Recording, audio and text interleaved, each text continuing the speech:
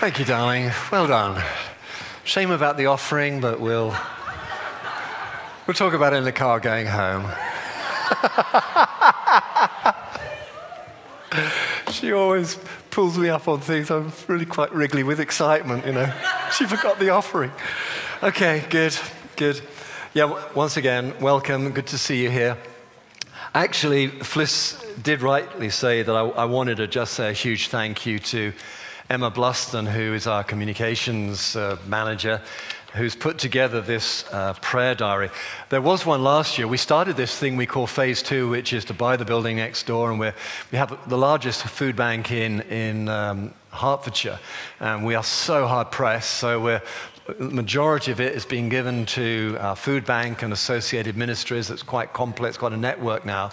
But also additional, we're going to have a new children's centre through there, new youth centre there. It's in some ways, it's going to become like the Vineyard Family Care Centre or something like that. But it's very exciting. It's Phase 2. Have a look at that.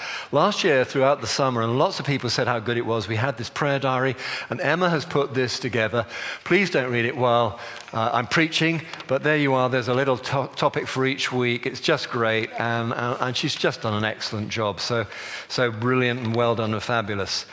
And actually, talking about buildings, we're going to kind of talk a little bit about buildings throughout the rest of this time together. But we actually had a lovely surprise a week or two ago. Our architect, who's drawing up all the plans for this, came in with a full-blown model. And that was a surprise. They are extremely expensive, and he just loves what's happening here. So he took it upon himself to do this. I wish you could all see it. But the trouble is, it's incredibly fragile. We had one before when we bought this place, and I tell you, we had a nightmare with it. It just got knocked about, and every Monday morning, some poor hapless intern had to sort of glue it all back together again, you know. So we thought about it, and we thought, well, what should we do? And what we decided to do was we got Adam Dickens, who's one of our members, to take a whole load of photographs and put it into a bit of a slideshow. And because we're excited about this, and please bear with us if it's tedium and boring, but just give us a minute or two here just to watch a slideshow of this model. And the reason that is helpful is that some people just have difficulty looking in 3D. So this might help a little bit, but sit back, chill out, enjoy just for a minute or so. Thank you very much. Thank you. Great piece of work. Give them a little clap, you know. Fantastic, the skill and the hours that went into that. Well, without further ado, I want to spend a bit more time thinking about buildings, but the temple in Jerusalem. Let me just pray, and then we'll get into God's word. Father, I want to say thank you to you for all that you're doing in this place. Thank you, Lord God, that your gospel is bearing fruit all over the world. Thank you, Lord God, for the health of your church in this city, this region. And Lord God, I pray that I will not let the side down this morning, that, Lord, my speaking and my preaching this morning will be effective. And we ask it in Jesus' name. Amen. Amen. Well, I got to hand it to you, parents. Your kids have been very good. No tantrums in church or anything like that. And I think probably that Fliss and I would say to you, we know what it's like. We had 4 kids that we used to take them to church. I remember one place we went to in Cornwall. One of my daughters was wriggling a bit. We'd been shown down to the front row. Some of you guys got shown down the front row in this little country church. And we sat in the front row, didn't we? And one of our daughters was, as I say, wriggling away. And a dear old lady, let's call her that, a dear old lady leant forward and slapped her on the shoulder and said, "Sit still, dear." Well, Flissy, bless her heart, burst into tears and left the building. And I wasn't long behind it. It's such a stress sometimes. No tantrums here, though. But you know what? Jesus, and this wasn't when he was a baby, when his parents took him to the temple. Jesus had a bit of a tantrum in the temple. And I wonder if you know what I'm talking about. Let's read this passage out of Mark's Gospel. And this is Jesus coming into Jerusalem as a grown man. And it says in verse 15, Mark chapter 11, verse 15. On reaching Jerusalem, Jesus entered the temple courts and began driving out those who were buying and selling there. He overturned the tables of the money changers and the benches of those selling doves and would not allow anyone to carry merchandise through the temple courts. And as he taught them, he said, "Is it not written, 'My house will be called a house of prayer for all nations,' but you have made it a den of robbers." So what was going on, as in many sort of religious places, there was all sorts of trade going on around the perimeters. Some of that was legitimate. Some of it was selling, in this context, sacrificial animals, and they had to be of a very particular type. You couldn't just sort of grab a chicken out your farmyard and take it up the temple. That wasn't the way it was done. These animals had to be, as far as one could see, perfect in every way, without blemish. And so there were special breeders who bred animals for the sacrifice. So, pilgrims coming to Jerusalem, they would buy their sacrificial animals as they were about to go in and make the sacrifices. So there was a certain amount of legitimate trade there, I guess, if you squint into the sun, but there was an awful lot else going on. And Jesus saw this and he had a tantrum in the temple. It was actually happening in the temple grounds.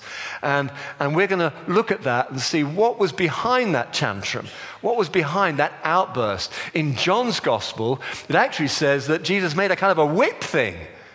He didn't just sort of lose it. That was very intentional. He made this kind of whip thing and drove them out. Let's stare a little more deeply, look a little more deeply into the heart of God. And to begin that, just a very short diversion, I want to begin in Isaiah chapter 55. So if you've got a Bible or a smart device, it'll come up on the screen too if you haven't, but let's just look at that. Isaiah 55, and this is God the Father speaking through one of the greatest prophets of the Old Testament, Isaiah, to God's people.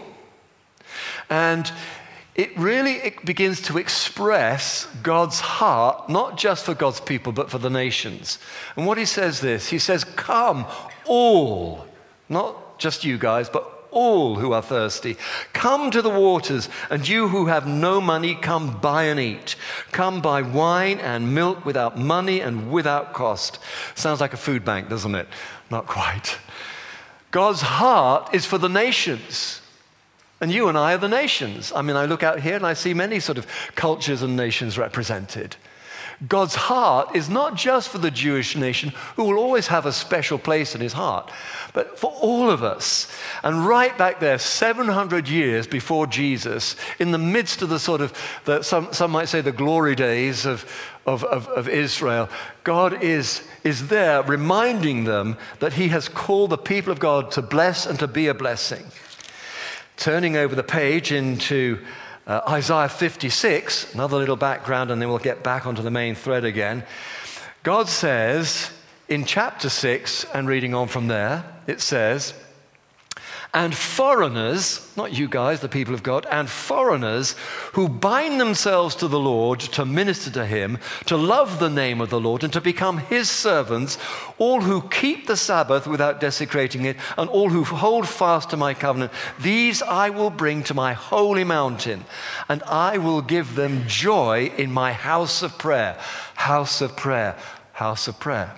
Jesus said, God the Father said that the temple would be a house of prayer for all nations. You've turned it into a den of thieves and robbers. And this was why he had that tantrum. Because God's heart was to embrace everyone, you and me, whatever your background. You may be a Christian, you may be another major religion, you may be agnostic, you may be atheist, you may be here just because you're doing a favor for a friend or whatever. But God, his heart is for you and for us. It was always his heart. But something in Jesus' day had gone wrong. And now I just want to try and sort of demonstrate this a little bit by looking at the temple. And let's have, I've got an image. It's not the greatest of images, but it will do. And it serves a particular purpose, which I really wanted to show you.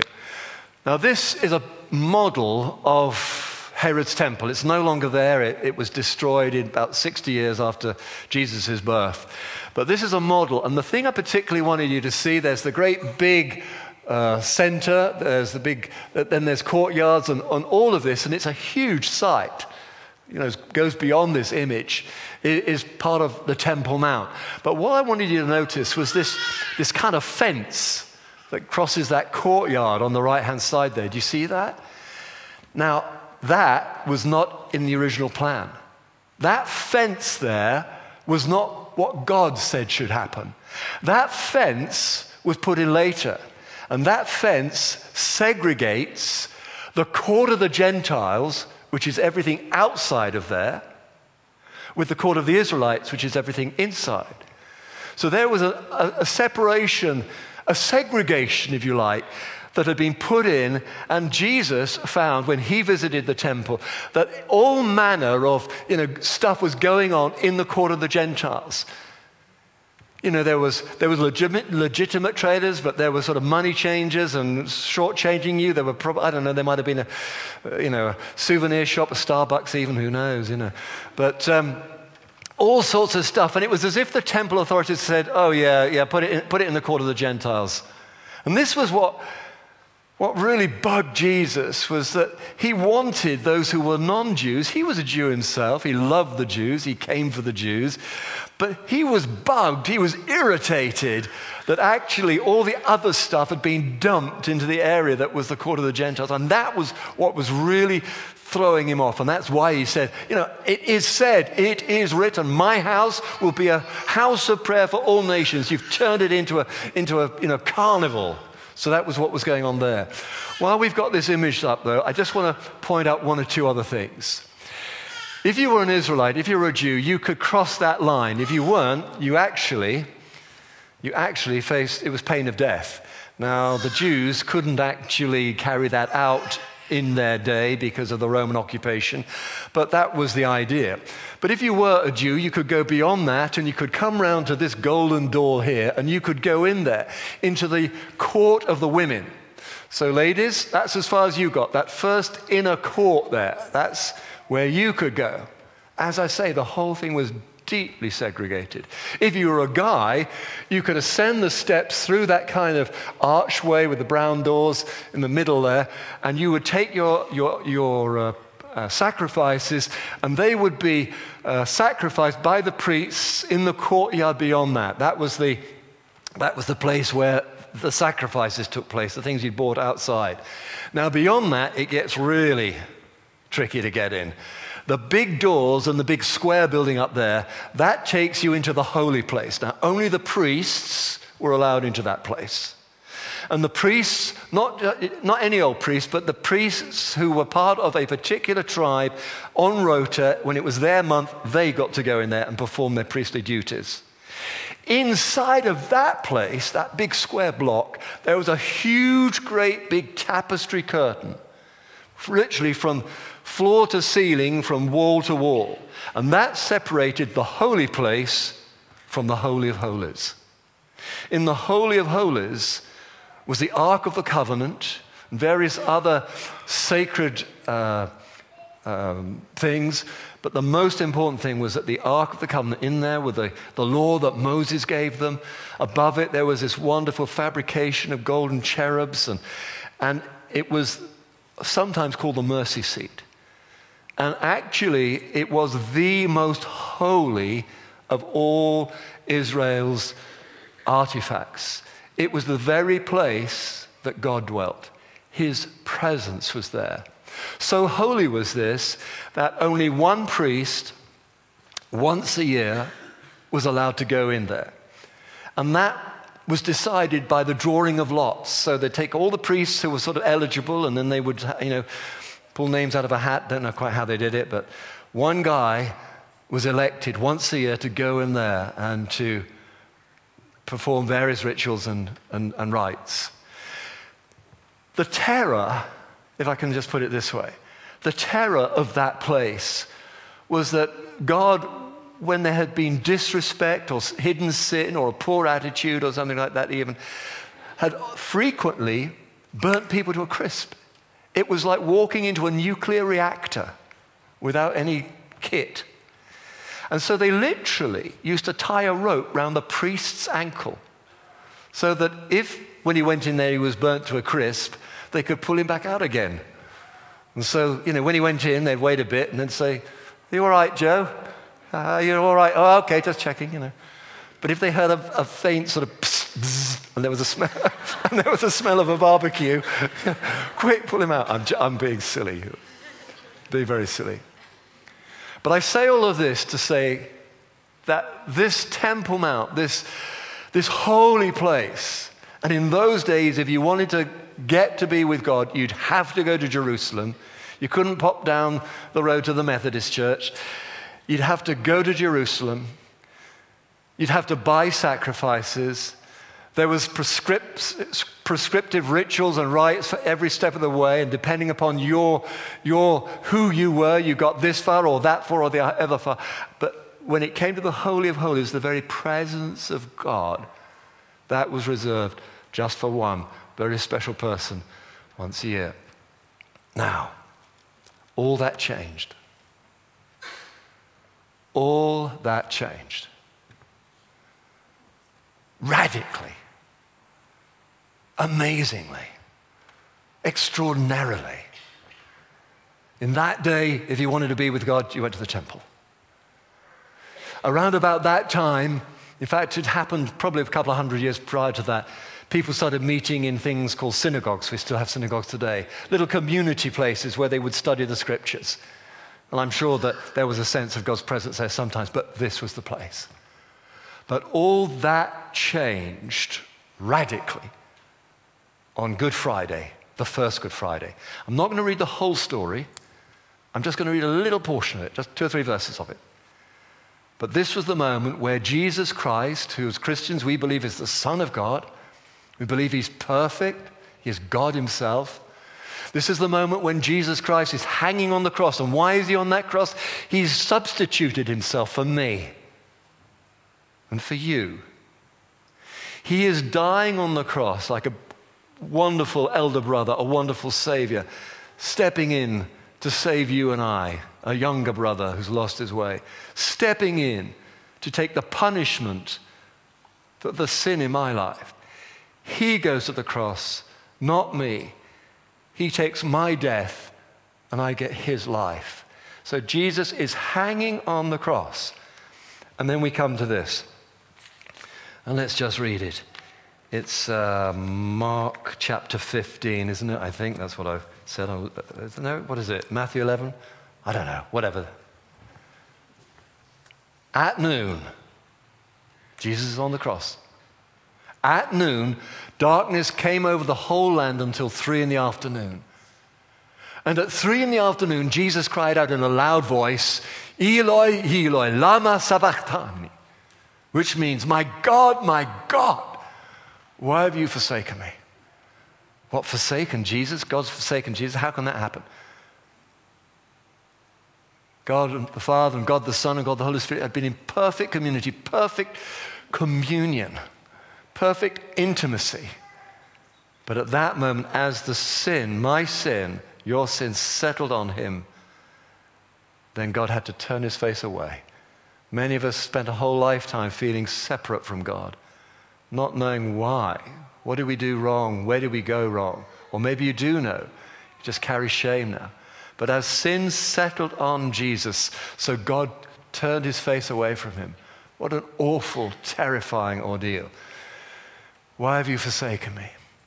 When some of those standing near heard him say this, they said, "Listen, he's calling for Elijah." They thought he was kind of calling out for one of the prophets to come and rescue him or something. He's delirious.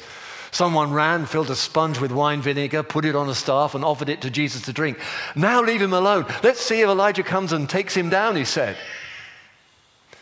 And with a loud cry, Jesus breathed his last. And the curtain of the temple, remember that great big tapestry curtain there? The temple curtain was torn in two from top to bottom. The very thing that separated even the priests from the presence of God was ripped asunder. And suddenly it's as if the presence of God flows out into all humanity, all creation. And we are sucked and drawn back in. That great thing called sin, that terror called death, that had brooded over us and oppressed us and oppresses many still was dealt with by Jesus on the cross. And that great convoluted, segregated, divided up place called the temple was suddenly made redundant because Jesus, God with us, made it possible for us to come back into his presence as sons and daughters made in his image. One last little verse to just wind this up. Jesus himself said this, Matthew 11, verses 28 and 30. Remember what God said in Isaiah 55? Come to me, all who are thirsty, all who are hungry. Jesus says, now, come to me, all you who are weary and burdened, and I will give you rest. Take my yoke upon you, not that yoke of sin, that ball and chain you've been dragging around with you all your life. Take my yoke upon you and learn from me, for I am gentle and humble in heart, and you will find rest for your souls. For my yoke is easy, and my burden is light. God is with us. More than that, he has shown us that he is for us. The question simply is, will we come? Will we come to him? Amen. Let's have the band out and we'll finish with the song. Let's stand to pray, shall we?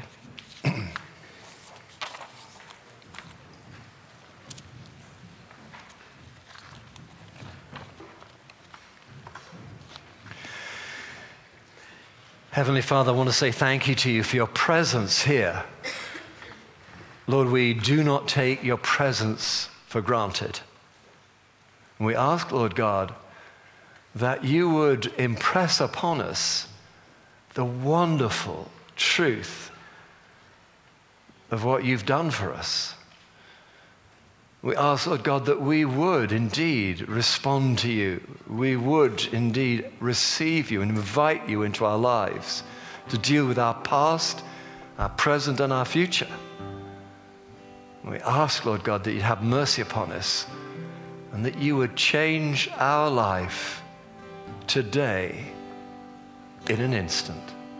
And everyone said, Amen.